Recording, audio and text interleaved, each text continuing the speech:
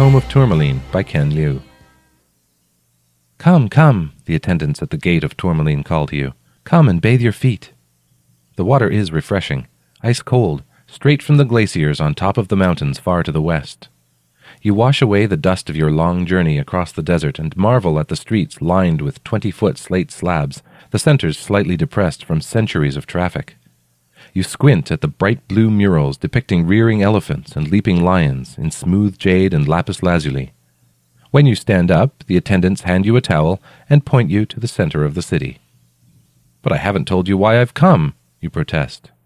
All visitors come here for the tome, they tell you. It is said that the tome tells the most beautiful and moving story in the history of the world, a story that has caused the cruelest generals to shed tears, and the most morose bureaucrats to laugh out loud, a story that has entertained kings and paupers since time immemorial. Yet no one who has read it has ever told others what the story is about. The tome is held at the very top of the great library. A long-robed librarian leads the way up narrowing flights of spiraling stairs until, finally, you reach the cupola. Sunlight floods the tiny space, barely enough for a desk and a chair. The view is breathtaking, bustling Tourmaline laid out beneath you like one of the woven carpets the city is so famous for, the red tents of the market forming a sinuous ribbon against the tan-tiled roofs, like a cursive signature inked against a blank page. The attendant sets the tome on the table and leaves. You flip open the cover, heavy and ornate. The noises around you, the braying donkeys, the distant murmur of haggling merchants, the splashing of water in the afternoon streets to keep the dust down, fall away. The story begins, as it always does, with nothingness, the void. And then, in that darkness, in that sliver of light, the cry, the confusion, the terror, and after, delight. Where a moment ago there was nothing but the blank page, there is now a tiny question mark curled against the emptiness, fetal, fresh, new. You lie down in bed, the paperback light in one hand. You begin by silently counting out the words in your head, testing out the right voice to use to read to yourself. After a while you stop doing that, and the words simply stream through you. You forget about the hands of the clock, the soft pillow, the heavy blanket, the smooth sheets. Like flickering shadows, consciousness and will take shape on the page. There is light, sound, the smell of safety, the caress of love. The world is out there, and in here, the self. That moment of understanding, luminous. You caress the book lightly, and electrons swirl and dance, bombarding crystals and viscous fluid until light and darkness have been arranged into words, patterns at once analog and digital. You ignore the jostling of the commuters around you, the grinding of subway cars, the chattering of others on cell phones.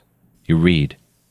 The story continues, with curiosity and growth, with first loves and difficult goodbyes, with learning to inhabit this skin, to stretch this mind, to exercise this body to its fullest. Words, sentences, scenes tumble through you, out of you. Each moment in the retelling is made glorious, given weight and meaning, imbued with color. You marvel at how many beautiful memories you have forgotten and lament how many mistakes you have made. Here is the story of your life, given shape, plot, and narrative purpose. It's all starting to make sense. Always the book compels you to turn the page, to move forward. Sometimes it's not so clear if you're reading the book or if the book is reading you. You touch the book, and the recorded voice comes alive in your ears.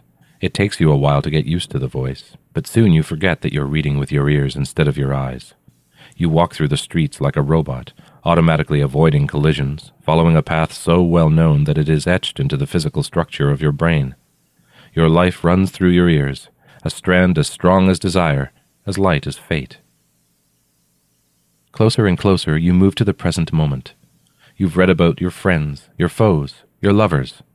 You've read about your work, your idleness, your search for a feeling you can't name. Now you're reading about the journey to Tourmaline, driven by a curiosity to read the greatest story the world has ever known. You hesitate. What will happen after you pass this moment?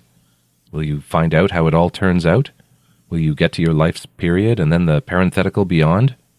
You read faster. The clanging bell rouses a flock of doves. The birds circle through the air, above you, then below you, making ever-widening circles like ripples from the bell's ring. And the book ends in the middle of a sentence. You cry out in frustration. The librarian closes the book, tucks it under an arm, and squints at you.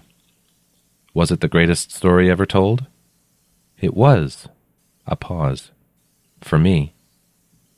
The librarian squints more. Was it perfect? The book was so great in so many ways, but now that the exhilaration is past, you begin to remember flaws, moments of disappointment with the author. I would have changed a few things. The librarian nods. There's still time. He turns to leave. In the second half. You're alone in the cupola. It's evening. The merchants have already gone home, dismantling their red tents. In the fading light, the tan-tiled roofs merge into each other like a blank piece of parchment. You smile and...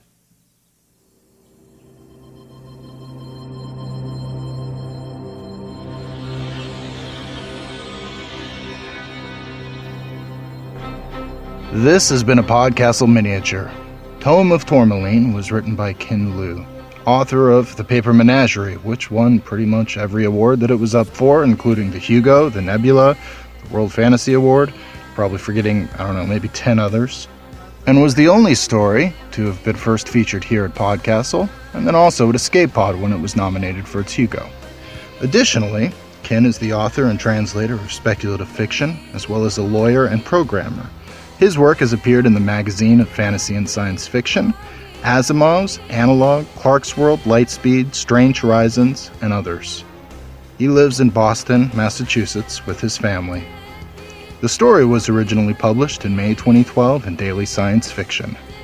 It was read for you by our good friend Wilson Foley of the Maple Leaf Singers.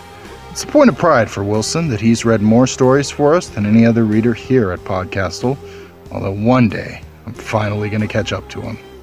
Thanks so much for listening. See you next time.